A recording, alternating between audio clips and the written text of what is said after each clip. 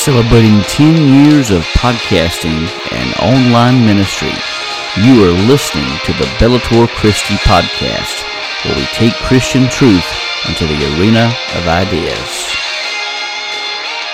Now, let's join our hosts, Dr. Brian Chilton and Curtis Evelo.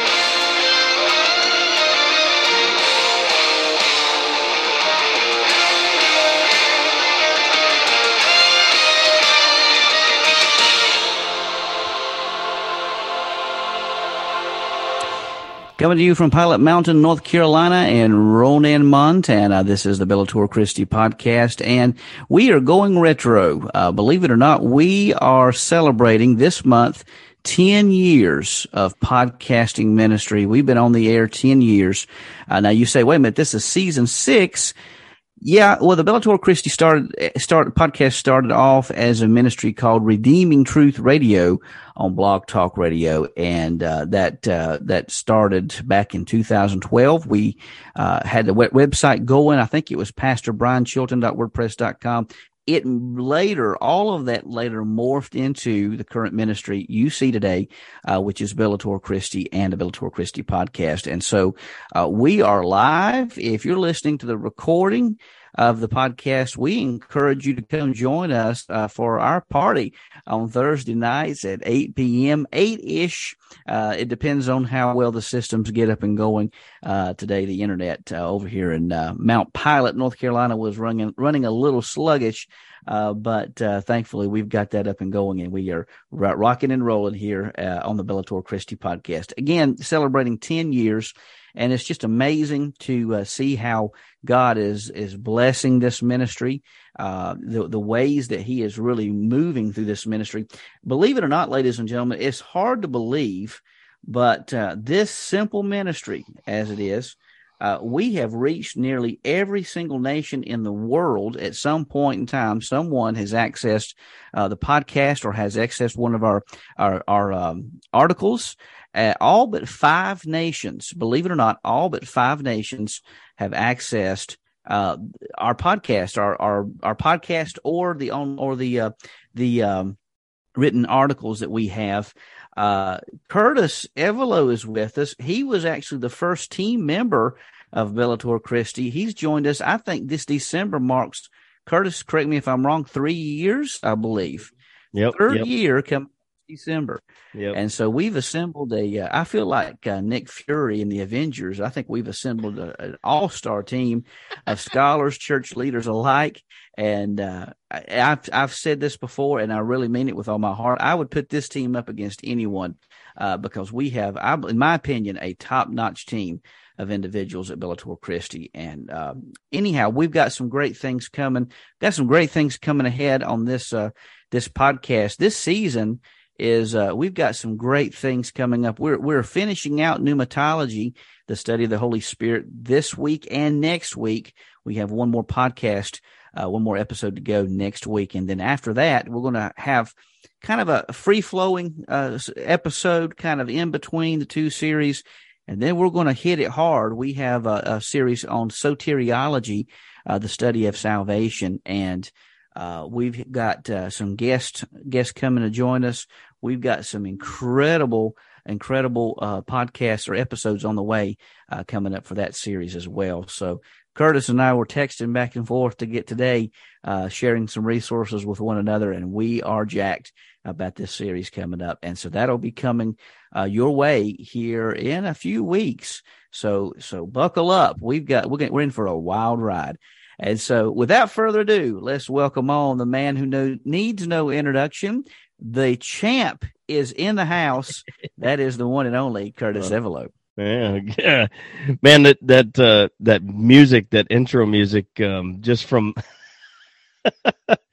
oh man, it's so funny that, because I remember hearing some of that, from back in the day. But yeah, that's pretty cool. Thinking about it, this ministry really kind of took off through the COVID time period, which is really kind of cool. I mean, this, either people were searching or we just had opportunities or whatever. And it just seems like it just kept rolling. So what a cool thing to be involved with. And yeah. And I got to Go give ahead. a real quick shout out too, because what really helped me get a lot more publicity is a wonderful ministry down in Charlotte, North Carolina. And I got to give a shout out to him, and that's Cross Examined and Dr. Frank Turek. He was bold enough, brave enough to share some of my materials on Cross Examined, and some of those resources took off. Had other ministries that's shared articles. Shared my articles. Moral Apologetics is one of them. Reasons for Jesus is another. Had a few hosted on the Christian Post, and really accumulation of that type of exposure really helped build the base for the ministry. And but I really have to say, the one who really gave me my first big break as far as publishing an article on a big sphere, a big area, was Dr. Frank Turek and Cross Examined. And I appreciate him, appreciate his ministry, and he's doing good things down in Charlotte. Yeah, I enjoy Dr. Frank Turek. You know what I mean? It just like everything else, just like every other person that's in apologetics or in a ministry, it's not like we agree 100% with them, nor vice versa, But my goodness, the work that guy does, and how he brings things into clarity and allowing others to be able to challenge those thoughts, he doesn't get shaken, doesn't get taken off of it. And I just wish, I literally wish and pray that I'm half the guy that he is in his ability to be able to discuss with people. I mean, he is just so good at it. Well, he is, and I know that there's a great temptation in the modern apologetic circles to break off and segment into different factions. Now, I know we have our disagreements. I know there are we're going to talk about some of the disagreements we have with other branches when we come into soteriology, because there's no way around it.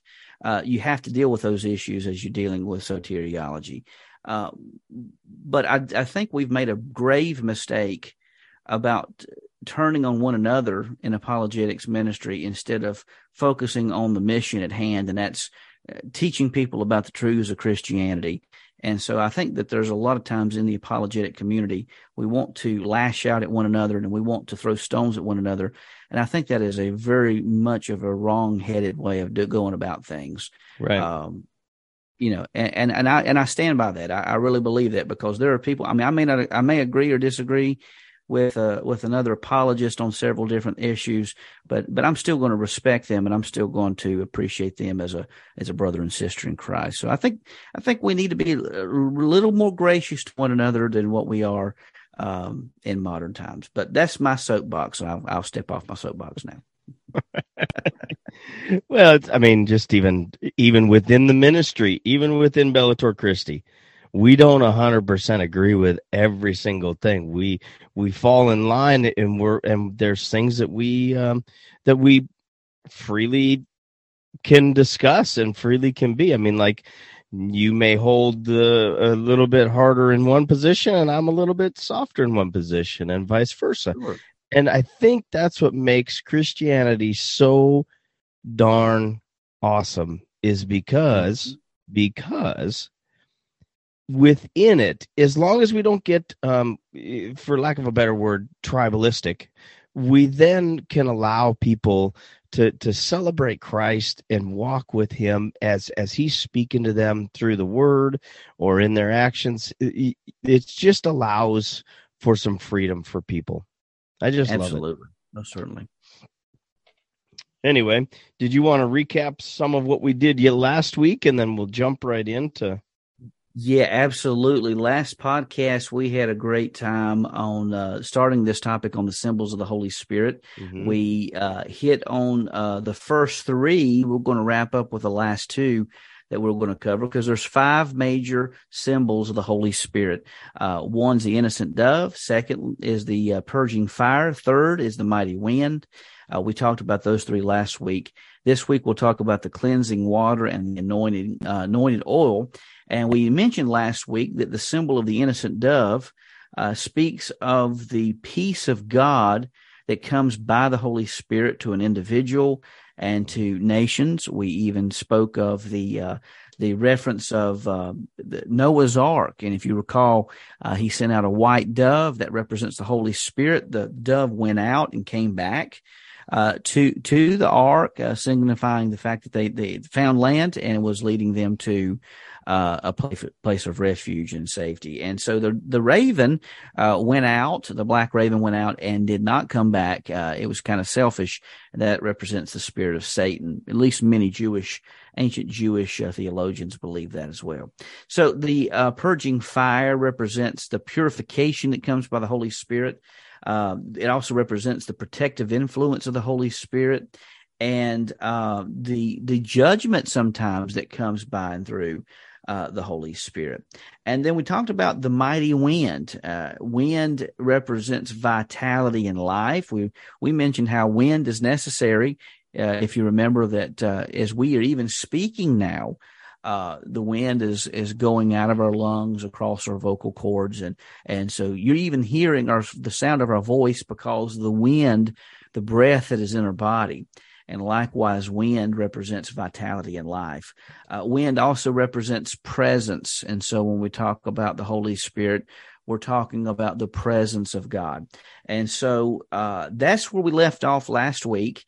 And this week we're jumping ahead as we talk about the cleansing water and anointing oil as they represent the Holy Spirit. They represent certain things about the Holy Spirit as well. Mm-hmm. And I challenged our listeners, and I'm just, if somebody wants to type in or email in or even just interact on YouTube or whatever, or Facebook, but I challenged our listeners last week, Brian, to think about how they're letting the Holy Spirit move them. And I use the reference when we don't see the wind moving unless we have something that's animated, something that can be animated by the wind, like a tree. If I can give that example, when the wind blows, the tree moves, the leaves move. It does what the wind is wanting it to do. And so I challenged our listeners at what point and where, what's the Holy Spirit doing in their lives? How are they letting him move? And I think for myself, just for example, I wanted to act out in my flesh this week in a situation that a person brought up to me, and I pulled back a little bit. I didn't finish what I was going to say, and it was almost like the Holy Spirit just said, "Thank you for just letting me have this," And so, yeah, and so it really made me kind of like, all right, yeah, maybe there are points in my life where I need to slow down and let the Spirit just move or do the things. It's not that I need to slow down and just, now put it in first gear. No, I'm just saying, just back off just a little bit, give the Spirit just a little bit of time to click in there and take over.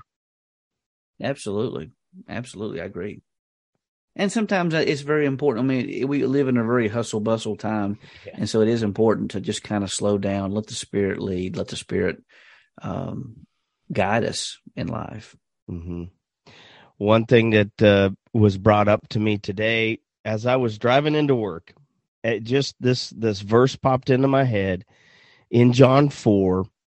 After he's done talking with the woman at the well, Jesus says to his disciples, look around. The fields are ripe for harvest. That's not, he wasn't talking about the fields in as far as agricultural wise. He was talking about the fields of the people coming, the opportunity for the conveyance of the gospel, and the opportunity for discipleship to take place. Absolutely. So I guess we need to jump on in this. Yep, I just got a bunch of stuff, a bunch of Harry to cover here. That's good stuff, though, my friend. So, how does we'll go back to number 6, question 6 we have here. How does the symbol of the cleansing water describe the Holy Spirit? Well, we have 4 passages of scripture we want to read. And I tell you what, I'll go ahead and read the first one. And Curtis, if you'll read the second 2, and then I'll come back and read the last one, because the last one's kind of lengthy. So I'll go ahead and tackle that one. But we're going to see that this cleansing water reveals several different things about the Holy Spirit. Living water is often associated with the Holy Spirit of God. And so let's take a look at 1 John 4:9. This is speaking of, John speaks of knowing God through love. He says, let us love one another because love is from God, and everyone who loves has been born of God and knows God. We're going back up to verse 7. Verse 8, the one who does not love does not know God, because God is love. Okay, very important point there. Verse 9, and this is what we're looking at. God's love was revealed among us in this way. God sent his one and only Son into the world so that we might live through him. The Spirit is identified as providing us life. Now you say, well, how is this representing water? Well, if you go back to the teaching of John, this correlates back with Jesus' teaching in John chapter 3, where he's talking about the new life. He talks about in John 4, and we'll read this, the living water that comes through the Holy Spirit of God. So God's love, the presence of God, is identified as this living water that is applied to our lives, that cleanses us, it transforms us and changes us. So while it's not necessarily there specifically, the concept is there if you go back to the teachings of Jesus in John chapter 3. So you had one, you mentioned, Curtis, Psalm 1. Right. Psalm 1. And it's one of those where we gotta just take it in. I'll just read the whole thing. Heck with it. I enjoy reading. It says, Psalm 1, blessed is the man who walks not in the counsel of the wicked, nor stands in the way of sinners, nor sits in the seat of scoffers, but his delight is in the law of the Lord, and in the law he meditates day and night. He is like a tree planted by streams of water that yields its fruits in its seasons, and its leaf does not wither. In all that he does, he prospers. The wicked are not so, but are like chaff that the wind drives away. Therefore the wicked will not stand in judgment, nor sinners in the congregation of the righteous. For the Lord knows the way of the righteous, but the way of the wicked will perish. And it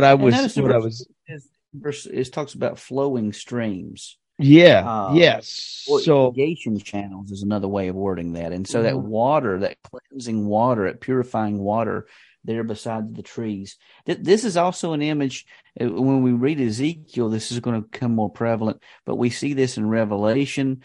The water flowing from the throne of God and everything it touches. We're going to see this in, I think, Ezekiel, if I'm not mistaken. I may be mistaken, but I don't think I am. But this water, everything it touches grows and expounds. It brings forth life. And so that's in many ways talking about the presence of God flowing forth abundantly, reaching out, and everything it touches, he gives life to it. And so it's a powerful metaphor. What were you going to say there, Curtis? No, I was just going to say that's right. And even here's another thought, that when you just said that through Ezekiel, I was also it just hit me, coming out of Eden. What came out of Eden? The 4 rivers, flowing water, flowing, living, acting water. What do they call flowing water? They call it live water.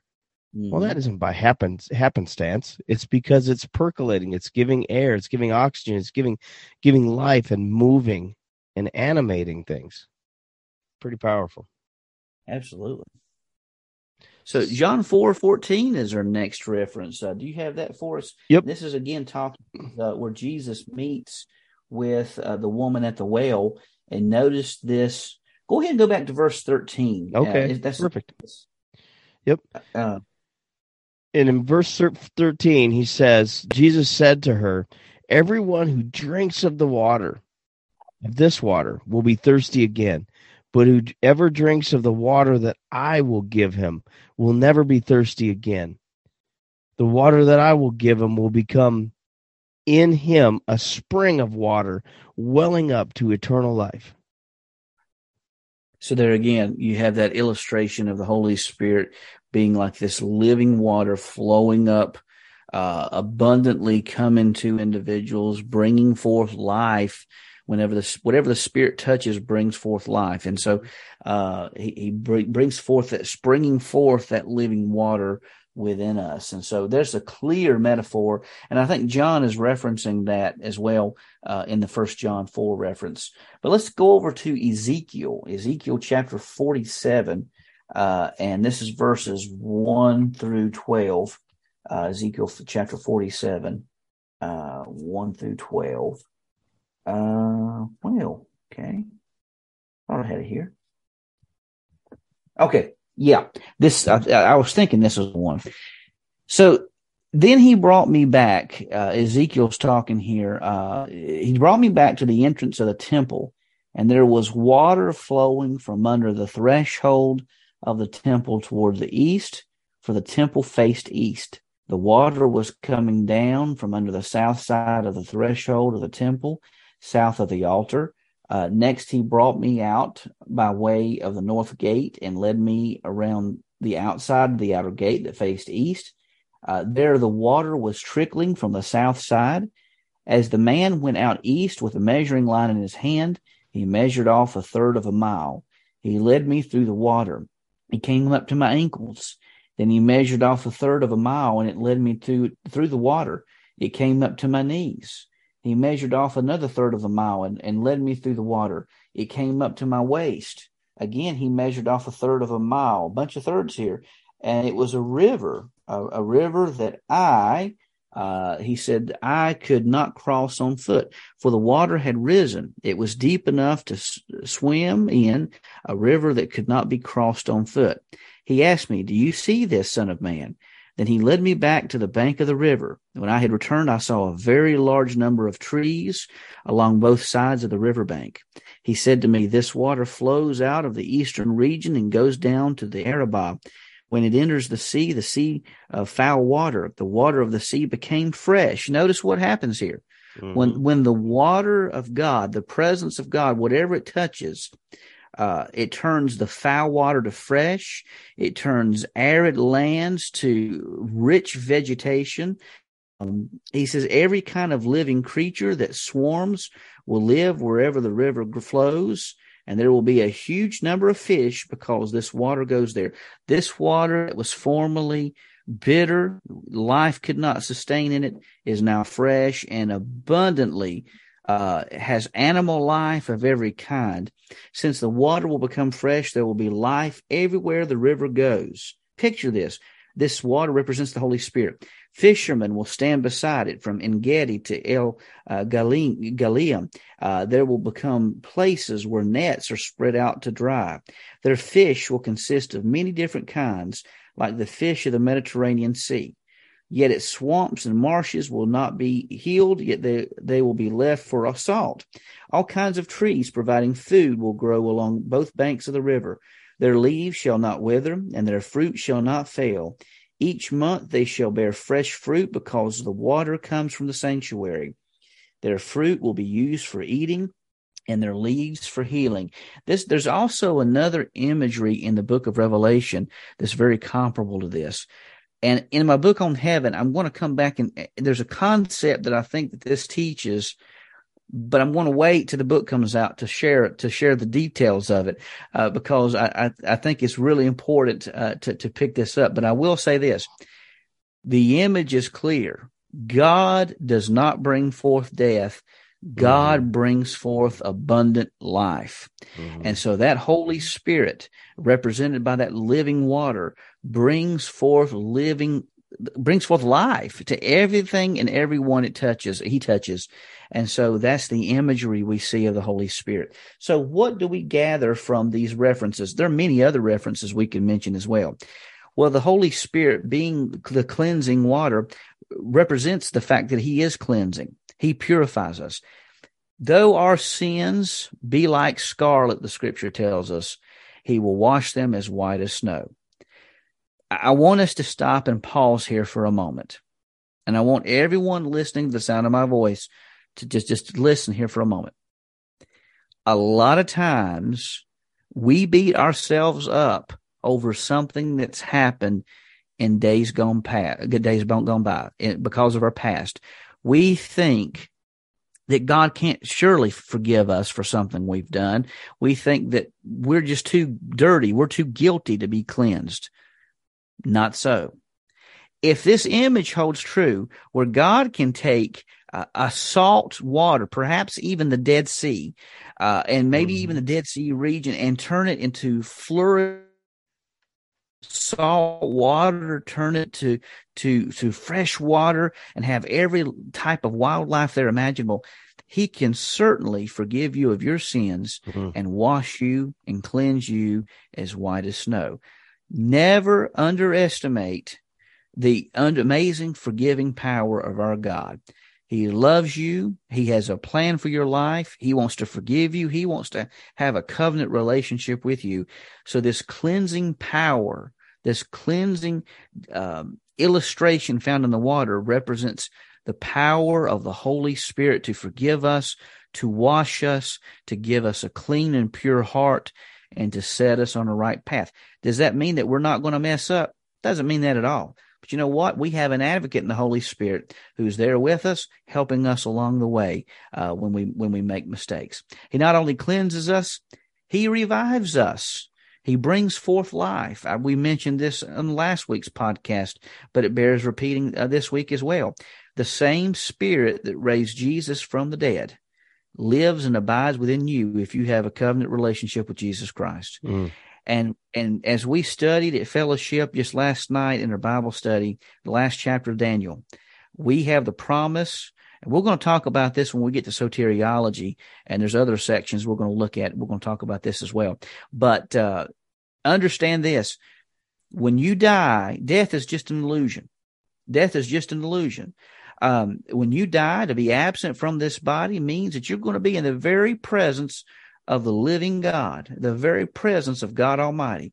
Even the book of Ecclesiastes in the Old Testament tells us that when we die, our body returns to dust, but our spirit returns to God who gave it. But that's not the end of the story. The amazing thing is when Christ returns, we have the promise that this body of flesh, even though it may be just a sprinkle of dust by that time, we have the promise that he's going to resurrect us with a glorious new spiritual body unlike anything you can think or imagine. I told the folks at fellowship last night, I really believe that we learn about, we see these superhero movies. I think we're going to have the power of Superman amplified. Well, who knows? I think we're going to be able to do all kinds of different things that we can never even imagine in this body. Paul gives us the illustration that this body is like the moon, the light from the moon, whereas the glorified body is going to be like the light from the sun. It's that big of a difference. Of course, we know that the light from the moon is just a reflection of the sun, but that's the illustration given. There's the glory in this body, but the glory in the next body will be even better. Philip writes here, he says, "That's right, Brian. You and I had conversations not too long ago. I really appreciate that and love that fact, and I agree with you, Philip. We have that precious promise of eternal life." So the Spirit is cleansing, he's reviving, and he's also refreshing. He refreshes us. He helps us along life's journey. Curtis, as you were talking about previously, just earlier on the podcast, about how the Spirit was guiding you, refreshing you because of some issue that you faced. Right. That's the symbol we find here in this cleansing water of the Holy Spirit. He refreshes us. I think Ambrose One of the early church fathers writes in a book called Of the Holy Spirit. I want to read you something that he wrote because I think this is powerful. He says, "Do we not, in the likeness of what is done, recognize the oneness of the divine power? The Spirit raises after the same manner as the Lord raised at the time of his own passion, when suddenly, in the twinkling of an eye, the graves of the dead were opened, and the bodies living again arose from the tombs, and the smell of death being removed." Think about that. I work in hospice. There's a smell associated with death. That's going to be no more. The smell of death is removed, he says. The smell of death being removed and the scent of life restored. The ashes of those who were dead took again the likeness of the living. That's the power of the Holy Spirit. And that's what we find in this illustration of the cleansing water. Powerful, powerful illustration.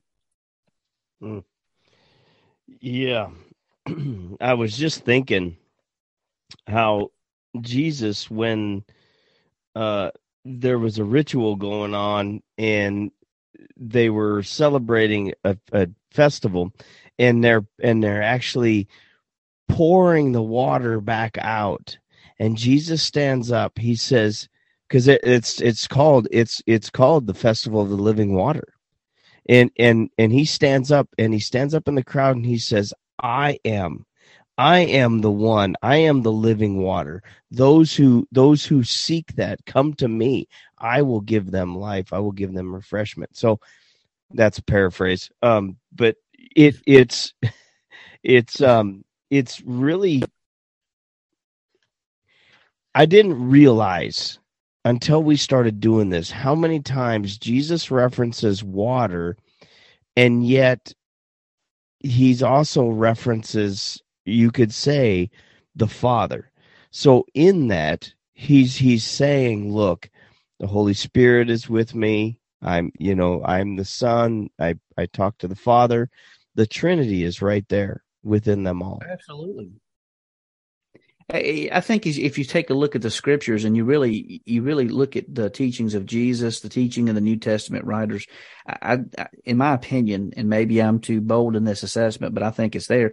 I think you have a clear testimony to the triune nature of God, Father, Son, Holy Spirit, in several passages of scripture. Yeah. So, number 7, in what ways does the symbol of the anointed oil depict the Holy Spirit? I tell you what, Curtis, if you will, let's go ahead and I'll let you read the first one, Revelation 6:6.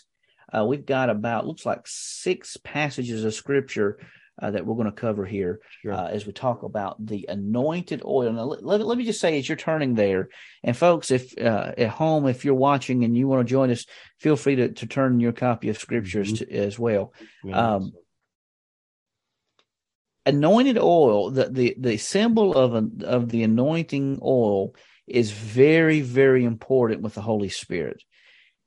Even the term Christ, Messiah, means anointed one. Now, what used to happen in days gone past, and days gone by in the Old Testament times, is that prophets used to anoint kings and even other prophets. The prophets were anointed themselves.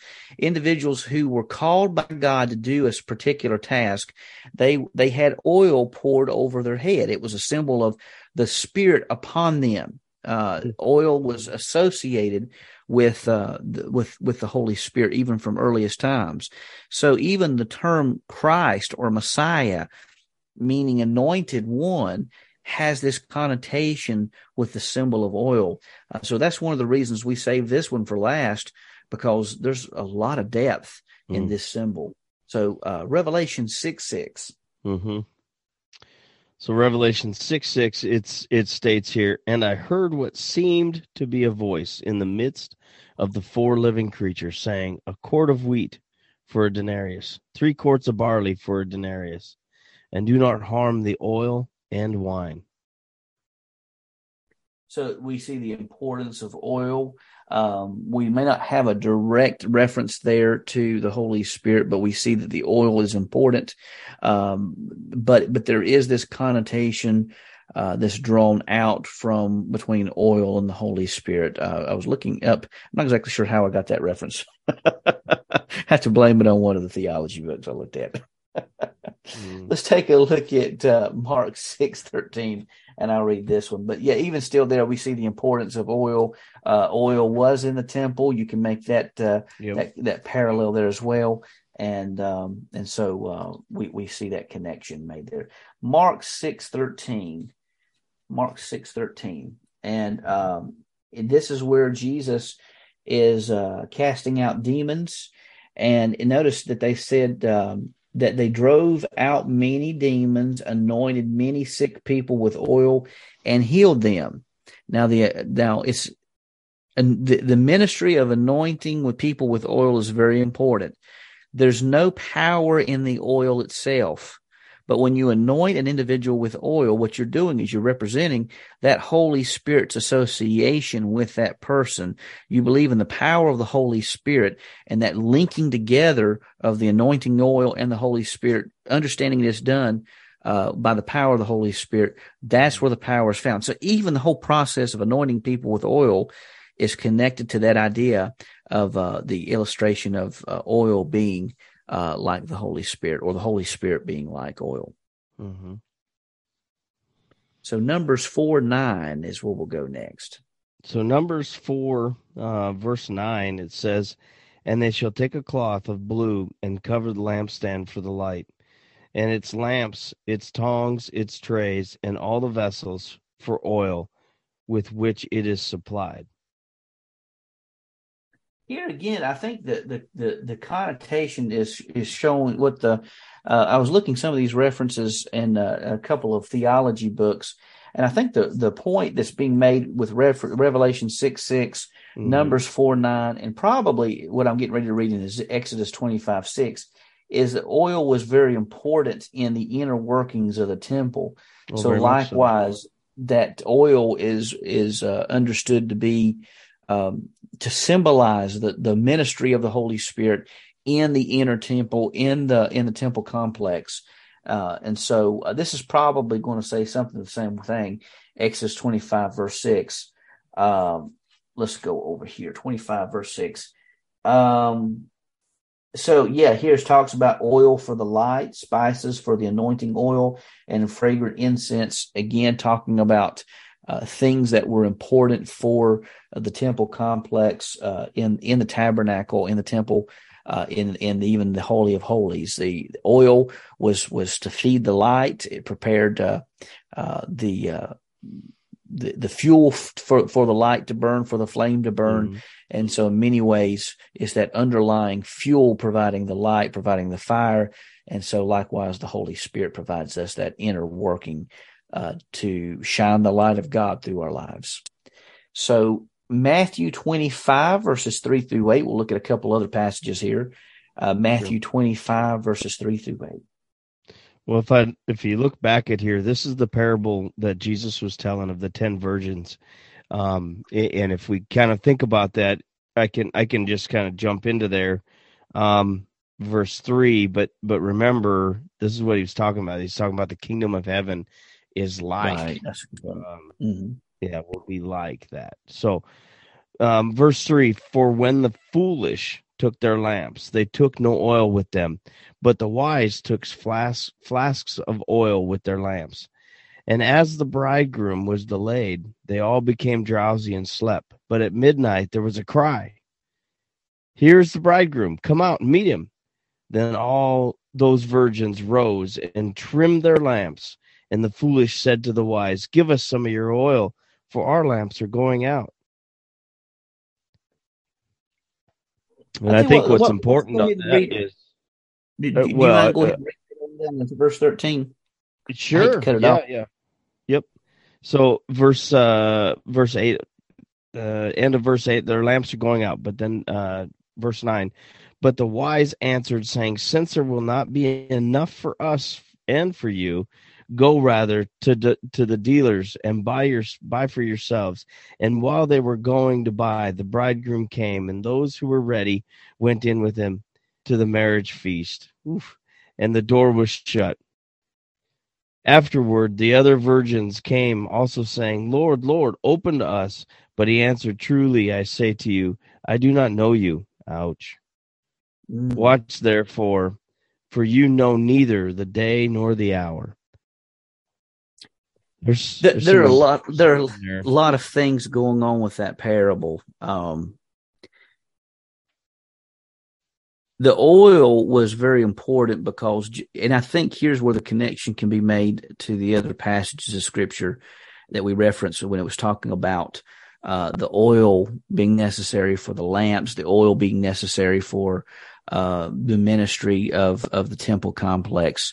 I think that's where the connection is made here, that the oil is providing that internal fuel to provide light. Now, we have the light of God in our lives, but we only have the light of God in our lives because of that indwelling Holy Spirit. We'll talk about the indwelling coming up next week in our final episode on pneumatology. But it's interesting here because notice that oil represents the Holy Spirit in this parable.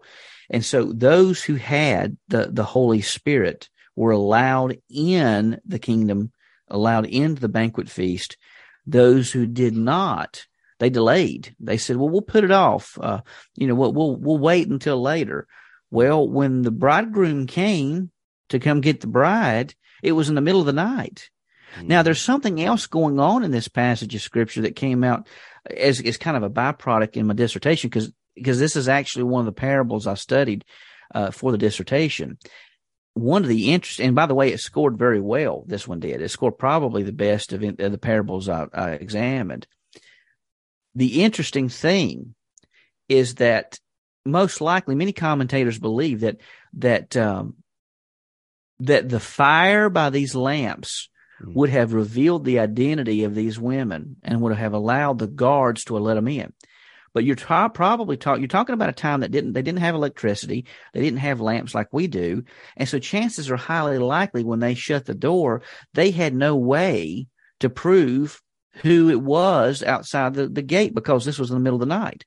They didn't have the light wasn't exposing who they were. They had no way of identifying who these people were. So the going thought is because they didn't have any oil, they couldn't light the lamp.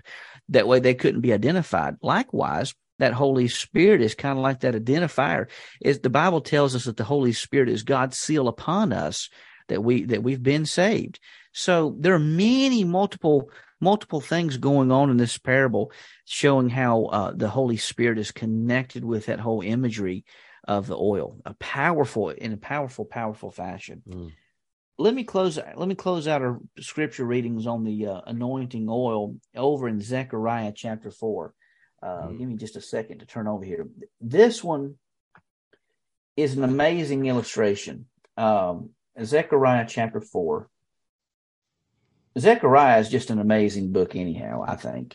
So this is one of the visions that Zechariah has. This is the fifth vision. It's called the vision of the lampstand, the gold lampstand.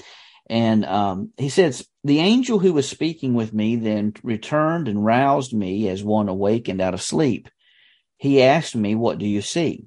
I replied, I see a solid gold lampstand with a bowl at the top. The lampstand also has 7 lamps at the top with 7 spouts for each of the lamps.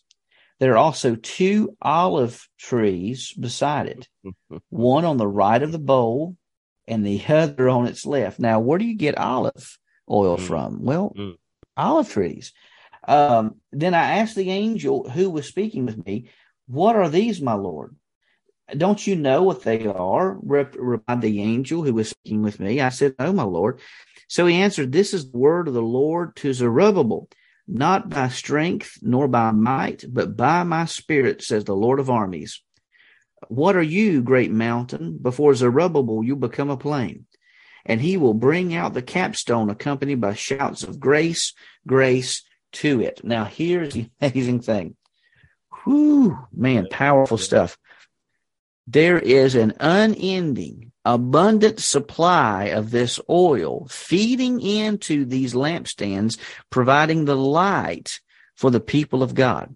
This is the revelation of God coming from the Holy Spirit, continuously nourishing, providing oil to these lampstands, providing that endless flame coming to this lampstand. It's an amazing, powerful image that Zechariah sees. And this power, the power of the Spirit is so great that he says this, moving through Zerubbabel so mightily that he could say to this mountain, be moved, and that mountain becomes a plain. Well, what did Jesus tell us? Did not Jesus tell us the same thing? Mm-hmm. He said, you say to this mountain, be moved, and it'll be moved. That's the power, not by our power, but it's by the power of the Holy Spirit moving through us. So what do we find in this? So here are the symbolic references we find of the anointed oil in the symbol of in its symbolic reference to the Holy Spirit. 5 things. First of all, we see the healing attribute of the Holy Spirit. Oil had a medicinal a trait to it. Oil was used many times for medicinal purposes. It would heal people of wounds, of cuts, and things of that nature. So it's healing. It's also illuminating. The Holy Spirit illuminates truths for us. He reminds us of truths we found in God's Word. It's empowering. He's empowering. He empowers us to do the task that God has called us to do. He's restorative. He restores us when we fall. But he's also revealing. He reveals truths to us as well. Now, I want to read quite a lengthy, and I may not read all of it. I don't know. It's a quote by Cyril of Jerusalem. And I want to read just a little portion of this. He says, "For Christ was not anointed by men with oil or material ointment, but by the Father having before appointed him to be the Savior of the whole world, anointed him with the Holy Ghost, as Peter says, Jesus of Nazareth, whom God anointed with the Holy Ghost. David also, the prophet, cried, saying, Thy throne, O God, is forever and ever. A scepter of righteousness is the scepter of thy kingdom. Thou hast loved righteousness and hated iniquity. Therefore God, even thy God, has anointed thee with the oil of gladness above thy fellows, as was Christ, was in reality crucified and buried and raised, and you are in baptism counted worthy of being crucified, buried, and raised together with him in light." So anyhow, he goes on down to say, talking about the oil of gladness, talking about the Holy Spirit of God.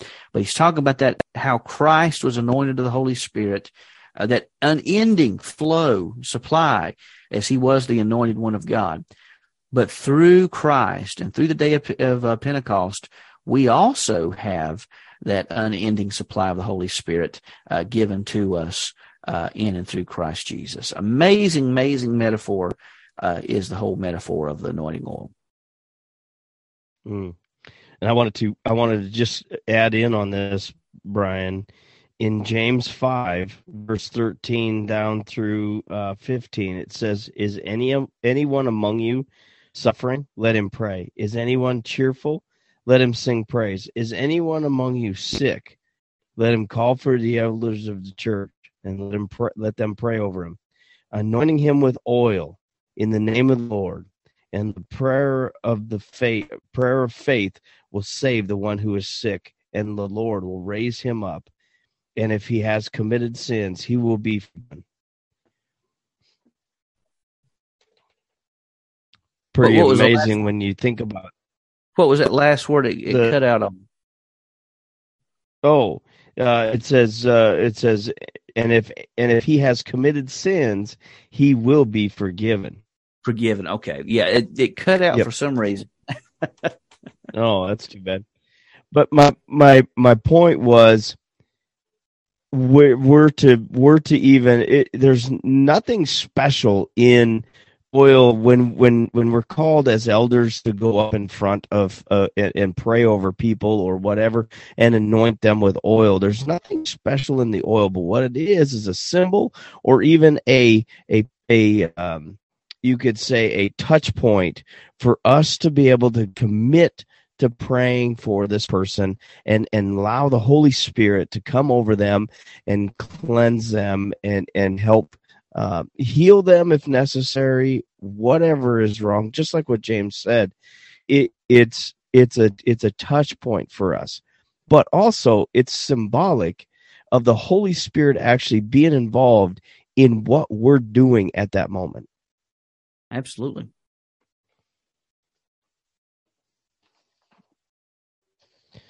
So good deal. Well, this is tell you what, Curtis, before we wrap up, I want to read one quick thing, and we sure. may come back on this because, believe it or not, we only have one podcast remaining in our series on pneumatology, the study of the Holy Spirit.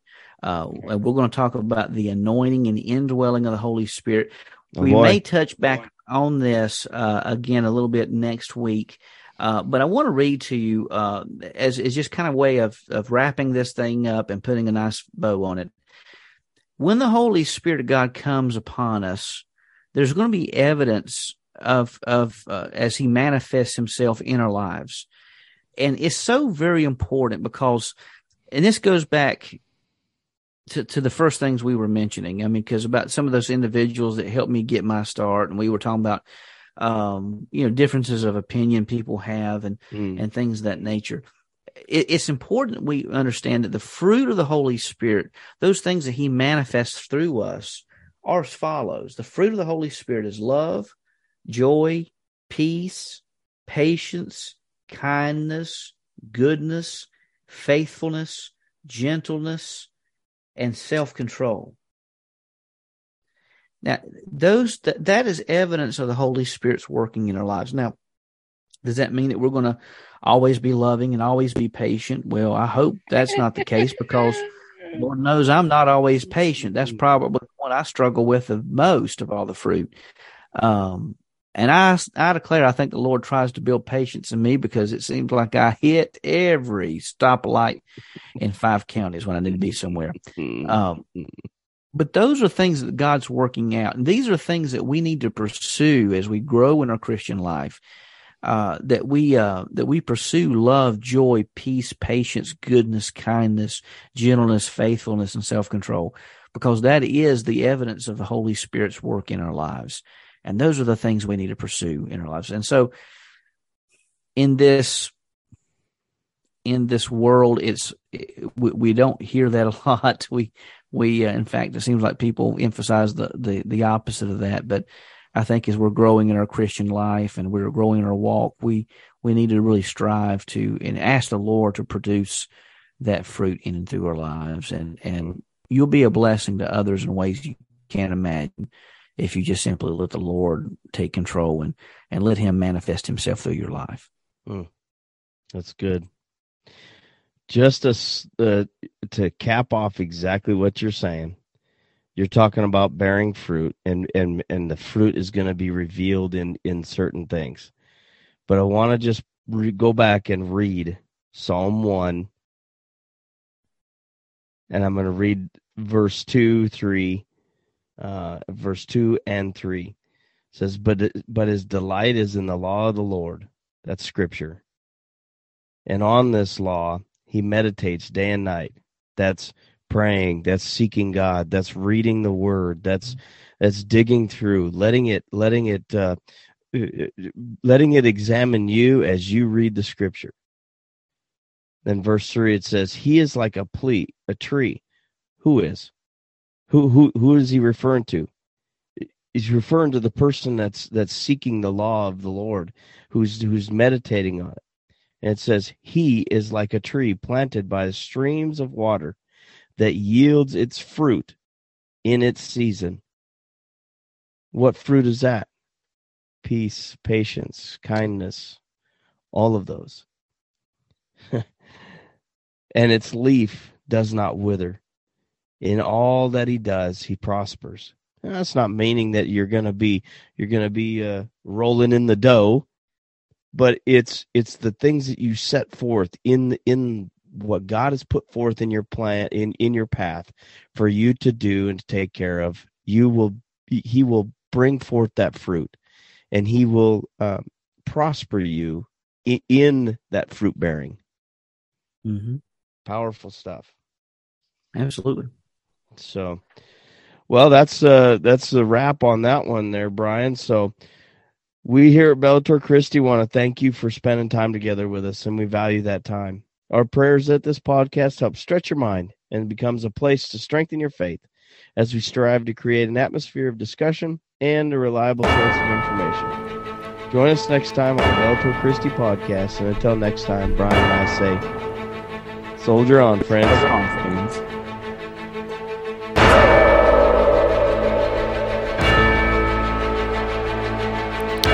You've been listening to the Bellator Christi podcast with Brian Chilton and Curtis Evelo.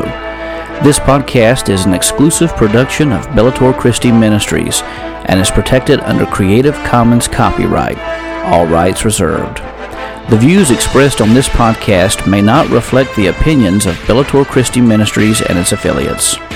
We thank you for listening and hope you'll consider leaving a positive review. To see more from Bellator Christi Ministries, go to bellatorchristi.com.